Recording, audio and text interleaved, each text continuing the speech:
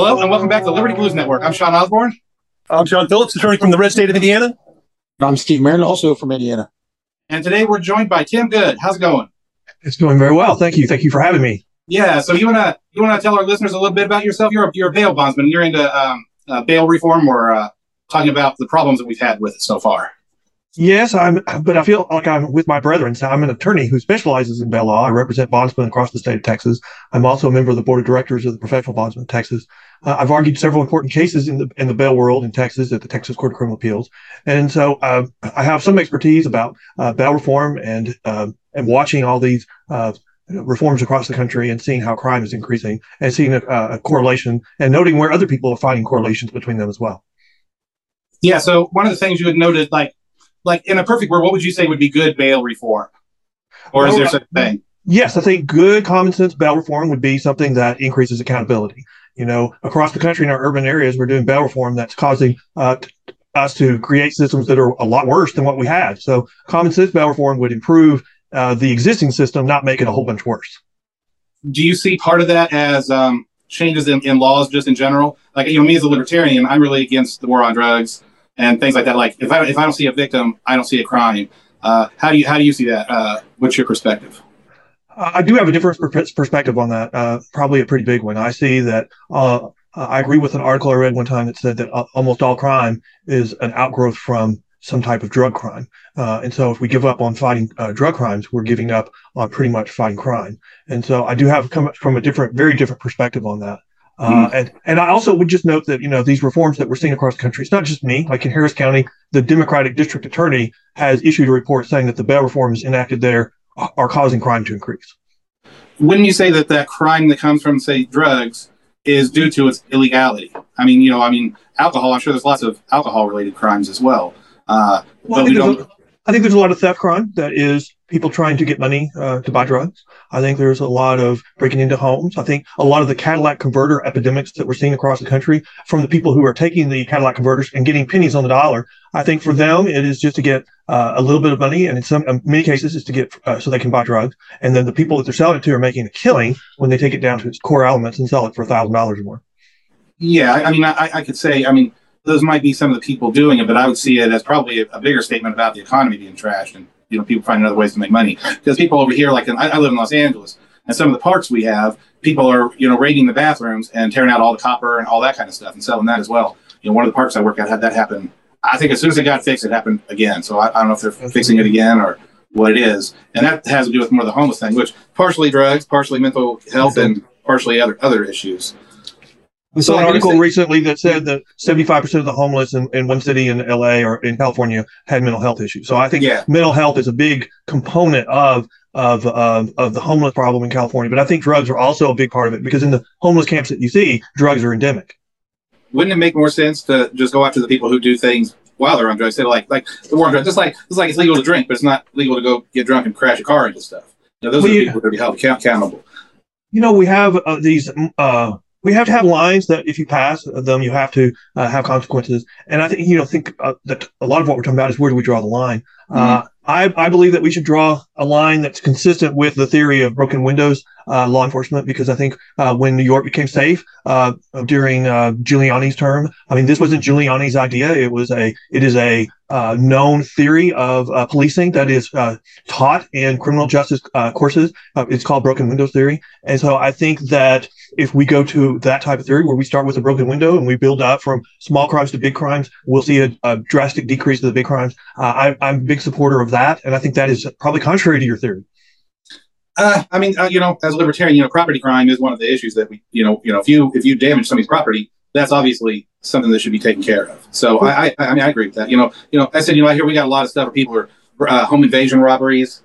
While they fight the war on drugs, we have rape tests that are untested, or rape tests that are untested here, and things like that. But we also got this horrible DA out here, Gascon, who wants to let everybody out of jail. So there's some definite reform needed. That's without a shadow of a doubt. Well, his office has come out in the last couple of years saying, we just have a difference of opinion over who the real victim is. And so, his office believes that the criminal accused of crime is the real victim and not the person who has had a crime committed on them. And I disagree with that. And I mean, we can't have a society where we have public safety if that's the theory of criminal justice. And California is probably a really good example of, where we've gone wrong on property crimes. We've, decriminalized so many property crimes. You've now got chain businesses closing across the state or in your urban areas because they can't provide a safe work environment for their employees, and because they can't make a living because the shoplifting is so high. You can't sustain a business when you have $25,000 at least in shoplifting every day, and everybody's turning their back on it. This all started with, it's just insured, it's property damage. Right. That's a damage to society. And what we're finding now in our urban areas, those buildings, when we have property damage, when we have protests, if you want to call them that, or riots, if you want to call them that, when we have property damage from those and the insurance companies don't pay because they consider it a riot, or the owners don't build back, that's a direct damage to the society, and it also decreases the tax base, and so it decreases the revenue the next year for the very people that for the services that money is intended for. And so we just have politicians that are not thinking these things through, and they're causing substantial damages all the way through the economy. Yeah, jobs lost as well. Those people are lost their job. People who work at those chain stores. Because for people who don't realize it, here in Los Angeles, there's been a few. I think there's 6 or 7 Starbucks within Los Angeles area that have closed because they said that they cannot keep their workers safe in those areas. A couple up in Hollywood, the very busy areas. And they said they can't keep them safe there. And people like to say, it's because they're unionizing, but the people who actually work there say no, they can't keep us safe. They're moving us to other places. Well, you have another example of that in New York, where you have the Republican candidate for governor attacked on stage, and the systems that have been set up by the state can't even hold the accused in jail. He's immediately released under their bail reform. And so it took the feds coming in and charging him with a federal crime. And then under their bail system, they hold probably on average 70-something% of the people charged. So he got held, but only because the Fed stepped in. The state couldn't do it. And I think we're seeing a lot of that in California. I think the real problem that we're seeing is, we don't know how to process large numbers of people through the urban jails because we just have so much crime going on. And as a result, we're seeing experiments to try alternatives, and those are failing, and they're failing miserably. In New York, we tried simple release instead of using more surety bonds. And then in Harris County, by court order settlement, they tried more. And it's just been a fiasco everywhere it's been tried. And when you give up, I tell judges all the time, if you don't care whether somebody comes to court, then you don't need us. And I would argue right now for misdemeanors in Harris County, they don't care whether everybody comes to court because they have a 72% chance their case is going to be dismissed. And it's because they're just being simply released. They have a huge backlog and they can't get cases resolved, so they end up having them dismissed. I think that's what's happening in our urban areas across the country. Do you see some of the things like that in Indiana, John? He's muted. I don't have an answer for prison reform and all this. I'm familiar with the broken window theory. But I mean, my biggest problem, and I don't know how to solve it, and I don't know what can be done about it, but the incarceration rate in the United States is just astronomical in comparison to, similar countries. And I don't understand why that is. Okay. Well, the U.S. has, the drugs in the world are being sent to the United States. And if we start with the proposition that most crime is an offshoot or is directly related to drug enterprises, illegal drug enterprises, then suddenly you see we don't have enough people in jail in our urban areas because we've got families that have failed, schools that have failed, crimes running amok, gangs running amok. I did a podcast with the sheriff of Tarrant County, which is Fort Worth, which is the 3rd largest county in the state. He said 80% of the people in my jail share 3 things: no father in their life, no education, and there's some outside influence, either drugs or gangs. And if we can't get a hold of our urban areas and address those three things, then crime will continue to increase. Yeah, I really see it as they should focus on like the property crimes, theft and stuff like that. If the jails only had those people in it, it would be a much more manageable system. Because I speak out of history. I've had like I said, I live out here in California. We have legal marijuana, but I still had the cops knock in my door, wake me up with a gun in my face, that kind of stuff. And had to post bail for my brother, and they gave him $8,000 bail on a marijuana charge. And we're in front of the same judge that the Night Stalker saw.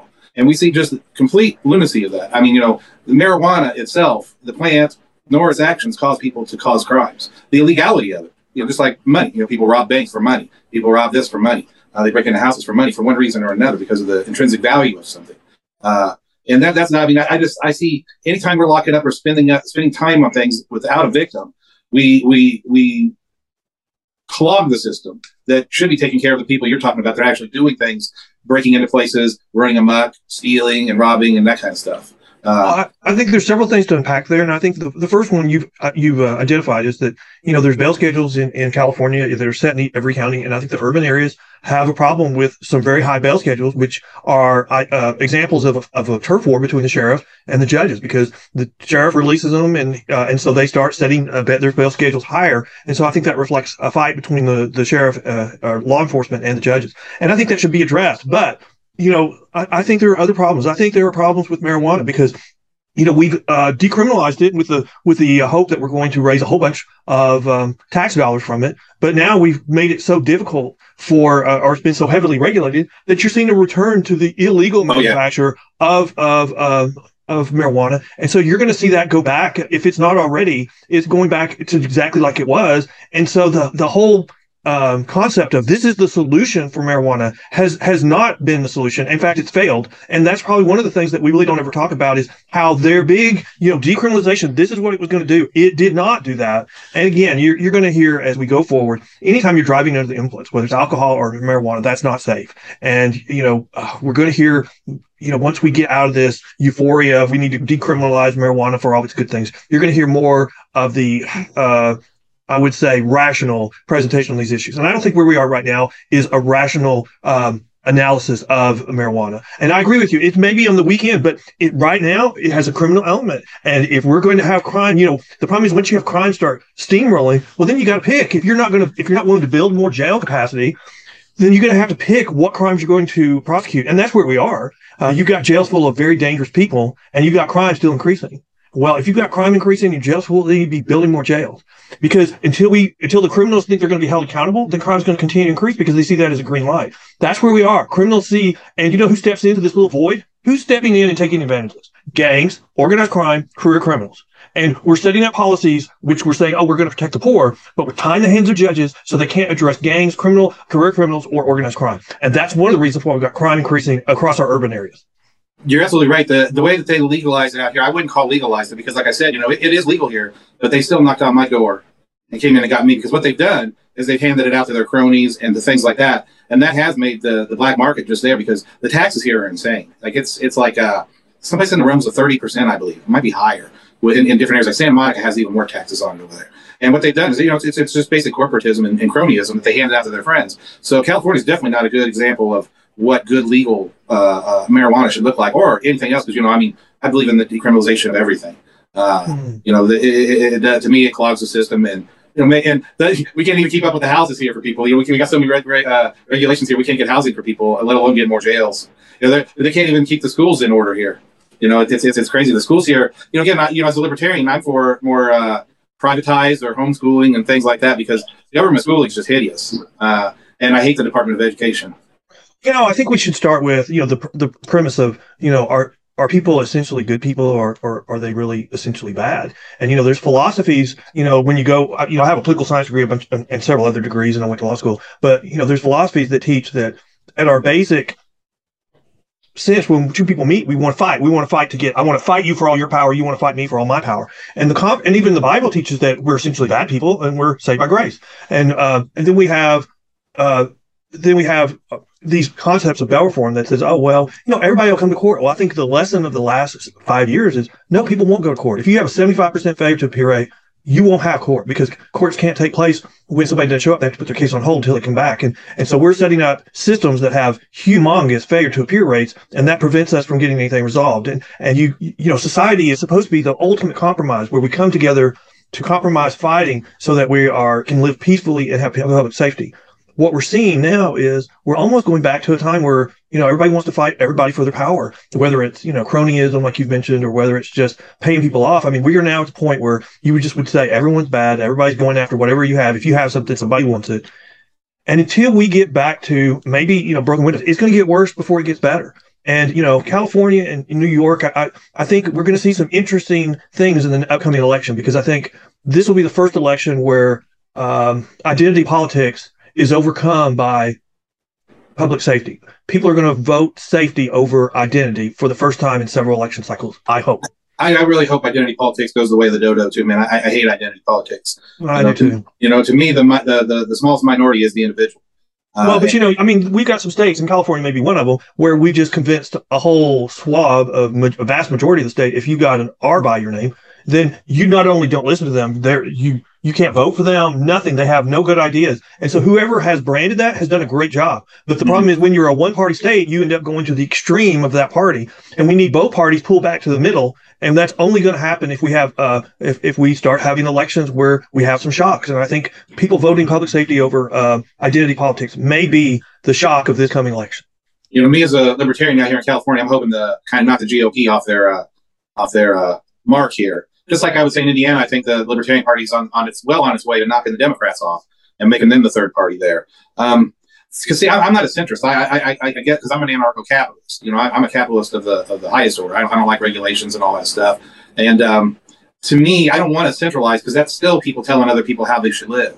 I'm into decentralizing, with small groups of people get their own thing. And like I said, so long as they don't, break my stuff, take my stuff, or hurt somebody, we should. That's the way to a civil society, if you ask me. When the Republicans or Democrats try to impose, their worldviews, like just use the Democrats. If you disagree with them, you're a fascist, you're racist, and you support. You might as well go back to this pre-Civil War in their eyes.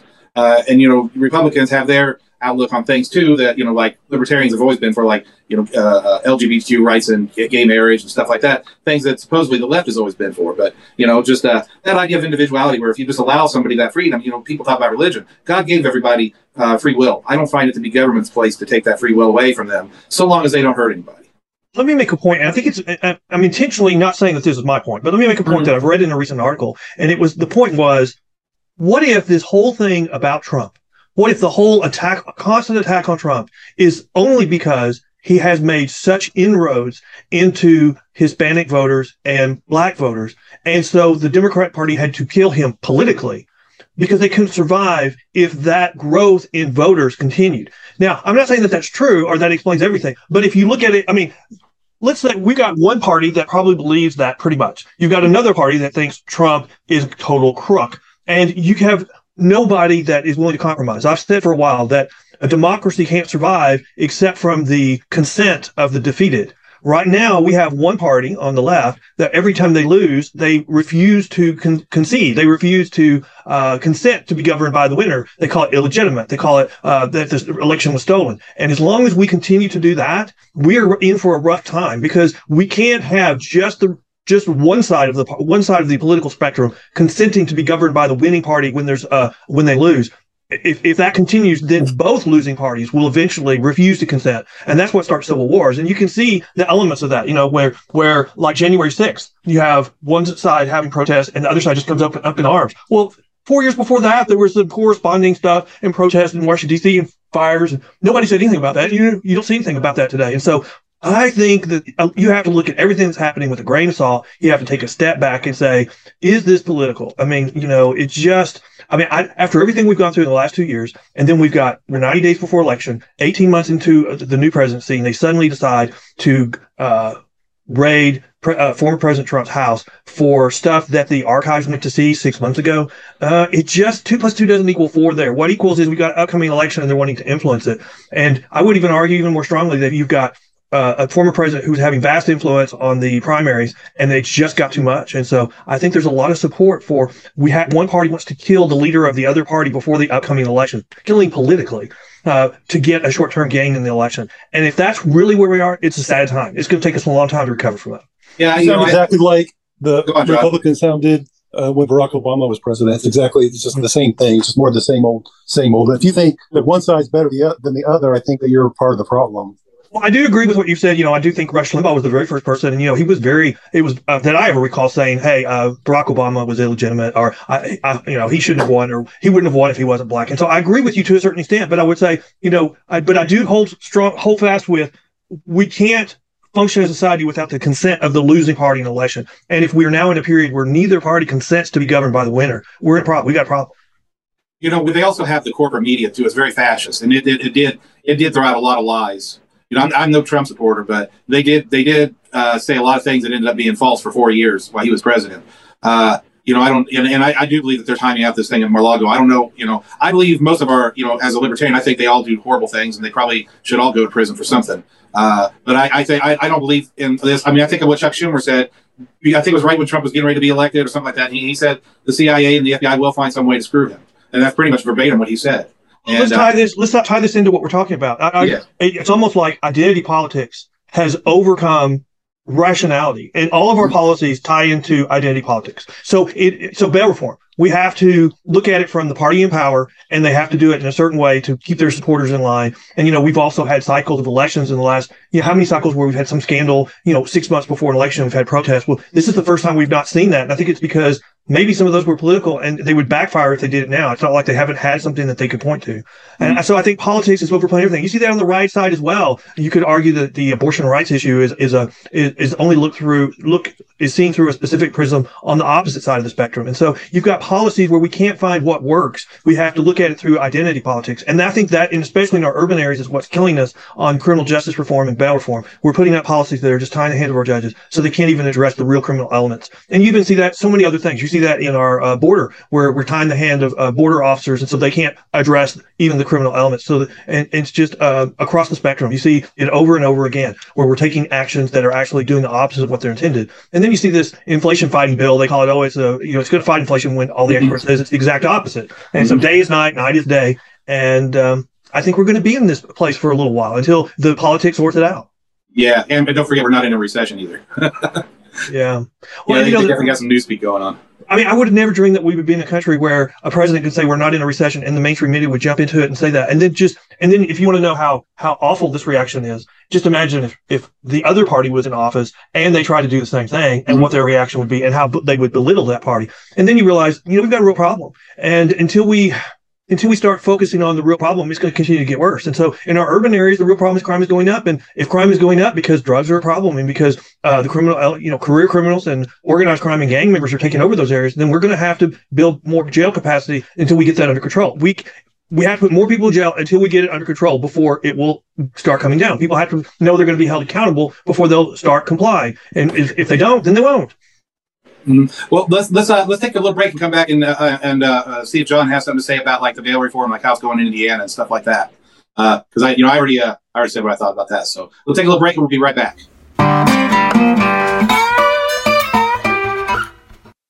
Free People is the title track to my new album.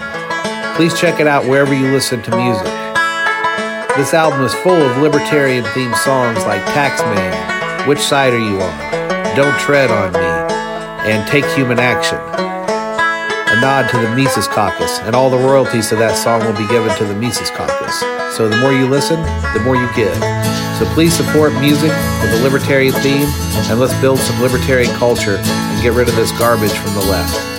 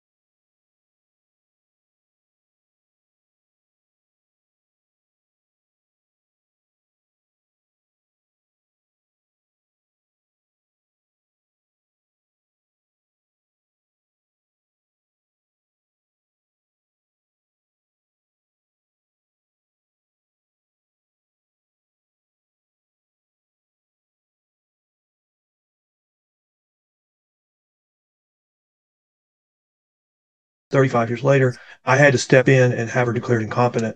And then I was her guardian for the rest of her life. And she was living in an assisted living facility where they regulated her drugs. And for the very first time in her entire life, since she had this problem, she was doing better than she had done in 30 years.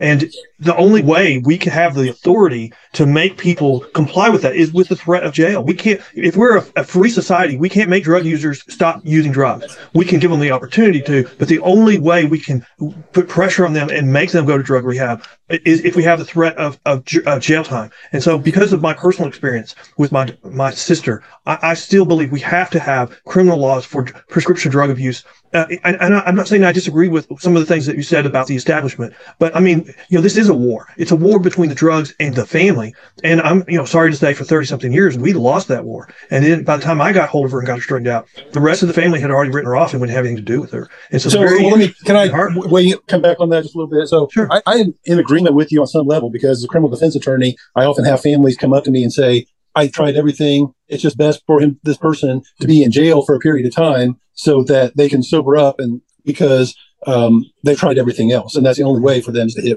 hit rock bottom. My problem is that there are people who use it recreationally who aren't causing any problems, who are healthy. Willie Nelson has been very successful. He's now caught up in his taxes. He's from Austin, Texas. Who am I to say that marijuana or any other drug is wrong for every single person? You have to be pretty smart to know that. Clearly, it wasn't right for your sister, and it's not right for other people. But getting long periods of sentences in jail for recreational use for people who aren't doing any other type of harm doesn't make any sense. I think that if a person is truly an addict, eventually they'll run afoul of the law in some other way, not just being using or possessing drugs. They'll be trespassing, they'll be intoxicated, bothering someone in public, and that sort of thing.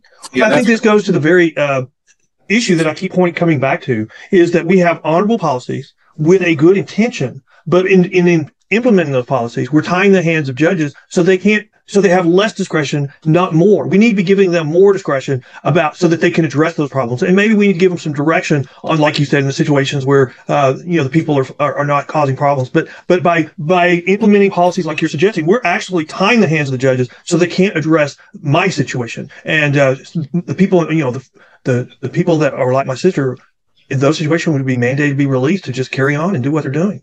And I think that's wrong. So I practice criminal defense, as I mentioned, and I do some public defender work. And at one point, I had a client that had 7 open cases at one time. They're all misdemeanor cases, but he was on probation for 3 different cases, and he had 4 new criminal cases pending. And so I tried to go to jail to meet with my client, and I'm not there. He's not there, and I found out that he bonded out for $250 cash. Mm-hmm. And it's not surprising anyway. He had a case before he showed up for any type of court date. So, I'm with you when it comes to bond schedule.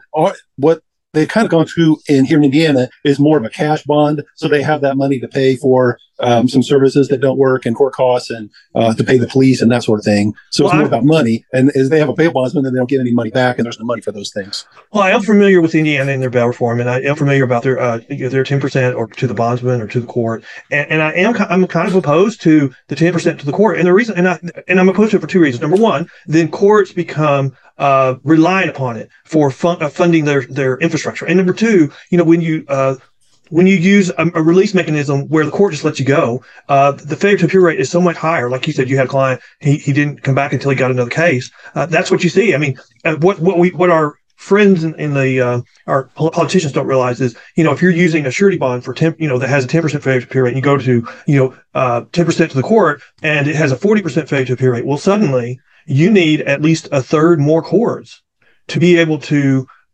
process the same number of cases, because of the higher failure to appear rate. And your backlog is going to build over time if you're not careful, just because of your release mechanism. And I think our politicians are short-sighted, and they don't realize that. They go, they're told, if this guy's not in jail, we're going to save $30 a day for every day they're not in jail, which is only true if they close a pod, because we still have the same number of employees working for the county. We're just saving the food we're feeding them. But the problem is, if we are suddenly have a substantial increase in the failure to appear rate, well, then the whole justice system slows down, and we can't get cases resolved.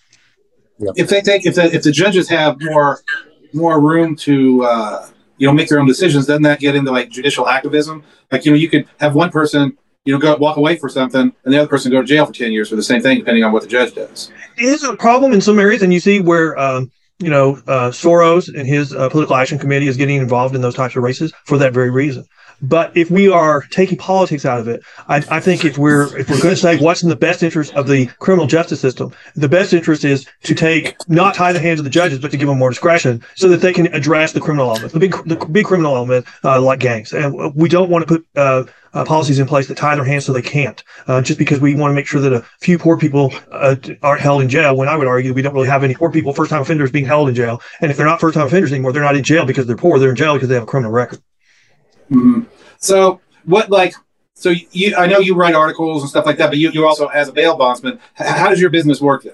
Can you explain to people how that works? Yes, I can explain how it works, but I'm not a bondsman. I'm an attorney who represents bondsmen. Oh, okay. But, I've done podcasts with, what the heck do bondsmen do, on the Bail Post, which is our podcast, which is thebailpost.com. But, the reason why bondsmen have such a lower failure to appear rate is because we get the families involved. And also we do a very high level of reporting. They have to report to us. And depending on the type of charge they have, they may have to report using an app. They may have to come report over the telephone. They may have to come to our office. They may have to come once a week. They may have to come twice a week. And then we give them when their court date is. And if we find out there's a problem, they're not going to get to court, we go get them and take them to court if they don't have a right. And, the government doesn't have any infrastructure that can do that, not on a big scale basis. And then once someone fails to appear for court, like in Texas, there's an incentive for the bondsman. If you get them back within a certain time so their case gets back on track, then you get a benefit from that. You still pay money to the county. It's just not the whole amount. If you can't get them back, then you're going to pay the full face amount of the bond to the county. And what you have in California, what you have in a lot of other states is when you're using court 10% or just a personal bond, when they fail to appear, they just issue a warrant. It goes down to the warrant division with the tens of thousands of other warrants waiting to be served. And I saw a study one time that said in those situations, 80% of those people have to commit another crime to come back into the system. Now, hopefully it's just a traffic stop, but it can be a substantial other crime. It can be a drug crime. It can be a violent crime because they get scared.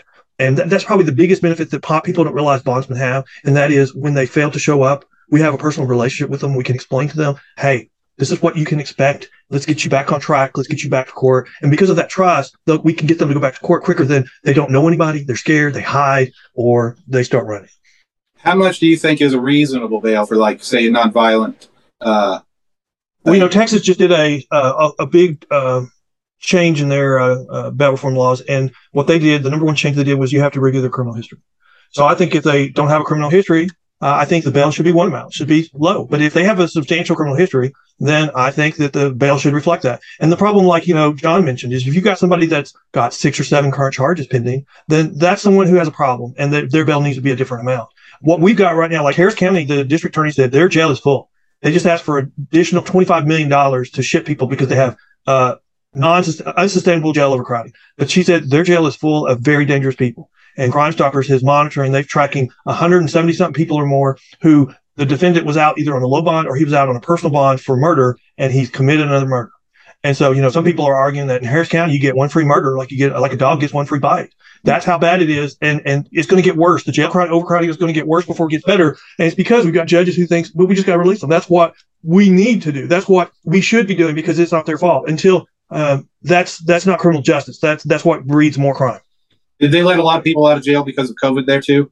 They did, and they tried to do even more, and the governor got involved, and he issued what we call Executive Order 13, which limited the use of PR bonds for certain violent offenses, and that went up to the Fifth Circuit, and it was upheld as constitutional, because under the Texas Constitution, the only type of release that is protected by the Texas Constitution is release by surety, which is the private industry, and so the Fifth Circuit held that if it's not protected by the Constitution, what the legislature gives, the legislature can take away, and so that was one of the cornerstones of the bail reform that was enacted in the last session. They limited the use of PR bonds, personal bonds for violent offenses.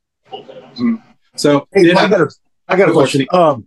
Is this whole failure to appear issue, is it just like a new phenomenon, or is it something that's been going on for years and years and years? It's been going on for years and years and years because, the bonding community or the private industry has been around for 200 years. But we've had other pushes to get rid of the bail industry. We went through the same thing in the 60s where, it's just not fair. It's not constitutional. But the problem is there's nothing to replace the industry with that does anything near as good of a job as it currently does. And so that's the reason why you're seeing crime go up and you're seeing a failure to appear skyrocket, because we're replacing a proven system and we're trying stuff that's just showing that it is not working. In New York, it's just a complete failure. And they've rolled it back twice now. They'll probably roll it back again after the next election. And so you would say we just from a policy standpoint, we're getting a push to get rid of the bail industry, but we're replacing it with something that's not proven, doesn't work, and that's why we're seeing these terrible results. And you're now starting to see people acknowledge, like the DA in Harris County, saying the bail reform that we did is causing crime to increase. Yeah, I mean, the system is definitely broke. I don't think I wouldn't call the system that we have showing that it has worked, because like we've said, we believe like the war on drugs is a big part of the system being broke, but also not hold people accountable when they do things. Like out here we have the homeless thing, and the sheriff was fighting. Sheriff Villanueva was fighting, about the mandates. He wasn't going to back those up. He was going to worry about people who were, basically destroying parks and beaches and stuff like that. So the whole system just seems like it's just completely on its head. It is, and I don't know what the answer to that is. I will say this: that people have asked me, "What's the compromise here?" And I question whether there is a compromise, because right now, if you look across the country, you would say the compromise that people are trying is we won't do anything on misdemeanors and we'll concentrate on the violent felonies, and that's been a failure. In fact, I would say if that's your compromise, then today's misdemeanors is the breeding ground for tomorrow's felonies. You're just giving them a green light, and when they finally cross the line, you've actually made it much worse for them. So that's not the compromise, and I don't know if there is a compromise on this issue, because you got to feel safe. You got to have public safety, and if you're trying to limit guns, but at the same time you will not provide a safe community for me, then we're heading for a collision. As a libertarian, I sit back and I see the conservative side and the so-called liberal side, and I see what they have to say, and I would say the compromise is really libertarianism in that sense. If you break my stuff, if you steal somebody's stuff, if you do this violent thing, then you get the full force of the jurisdiction which you live in. And definitely, I'm for absolutely no gun control. I don't believe in any gun control. So are you saying that we can have illegal drugs brought into the country and then sold, but if nobody gets hurt, if they take the money and then they take it out of the country, that because no one is killed to a drug overdose, that would be, we shouldn't have crime or any accountability for that in our country? I don't think drugs should be illegal. Here's my point on that. We've tried the experiment in California. And so what are they doing? They're going back to the black market. And so in the black market, they're doing a whole bunch of illegal activity to get it to market. And so I think that so much of our crime today, I agree with an article I read, so much of our crime, 80% of our crime today is an offshoot of some part of the drug trade. And if we're giving up on drugs crimes, we're giving up on all crime. Yeah, no, I agree with that statement. I just think I look at it from a different point of view. It's not the drugs. It's the war on drugs. When you have a war, you are going to have conflict. You can't have resolution during that war. So, yeah, I guess, overall, I think we see the same problem, just we have a little bit different opinions on it. It's good to have a civil discussion about it because, that's something you can't have a lot of places these days. I agree. So did John or Steve, did you have any other questions? No. Nope. All right. Nope. So where can people reach you? We'll put a link to your that you sent me. I'll put that in the details. But where can people reach you? Like on Twitter, Facebook? Any articles that you've written that you want people to see? Our website is pbtx.com, which is the Professional Bondsman of Texas. We have a blog that's available on that website. We also have a podcast called The Bail Post, which is thebailpost.com. We have a lot of different criminal justice issues on there. We've talked to judges, we've talked to sheriffs, we've talked to bondsmen, of course, we've talked to elected representatives looking for how things are working and how they're not working and what does work. And on Facebook, I think we have the Professional Bondsman of Texas there, and on Twitter. All right, great. Somebody you might be interested in having on your podcast is Judge Jim Gray. He was a vice president candidate in 2012 for the Libertarians, and he's I think was a circuit judge out here in California, and he's into criminal justice reform. So he might be somebody might be an interesting conversation for your show. That'd be great. Yeah, so might want to reach out to him, and I appreciate you coming on the show. Did you have any final statements you want to make other than you giving out your info? No, I would just say thank you very much for having me. I agree with what you just said about I'm all about having a civil conversation. It's hard some places to go to have a civil conversation where you give your point and then somebody stands up and says you're an idiot, you're stupid, you're racist, and so nobody should listen to you. And so I'm always looking for an intelligent conversation. If you tell me we're going to have a civil conversation, I'll go anywhere. And because I don't mind debating issues, but I can't out racist you, or I can't out yell you, and I won't do that. Yeah. Well, again, I appreciate it. In the future, you can reach back out to us and talk about what you got going on. I appreciate you coming on the show. Nice to meet you. Nice to meet y'all guys. I feel like I'm surrounded by lawyers, but then I'm a lawyer too. But thanks, guys. It's very nice to meet you. Yeah, John's the only lawyer. I'm a musician. He's a school teacher. Nope. So, all right, you guys take care. Yeah, thank you very much. And I want everybody to keep listening to the show. Make sure you rate, review, share it wherever you listen to podcasts. Check out my album, Free People, wherever you listen to music, and spread liberty with music. And you can follow me on Twitter at Mad Sean Osborne. And I'm also on Facebook at This Might Make You Mad. So peace to everybody and freedom for everybody. See you on the next episode.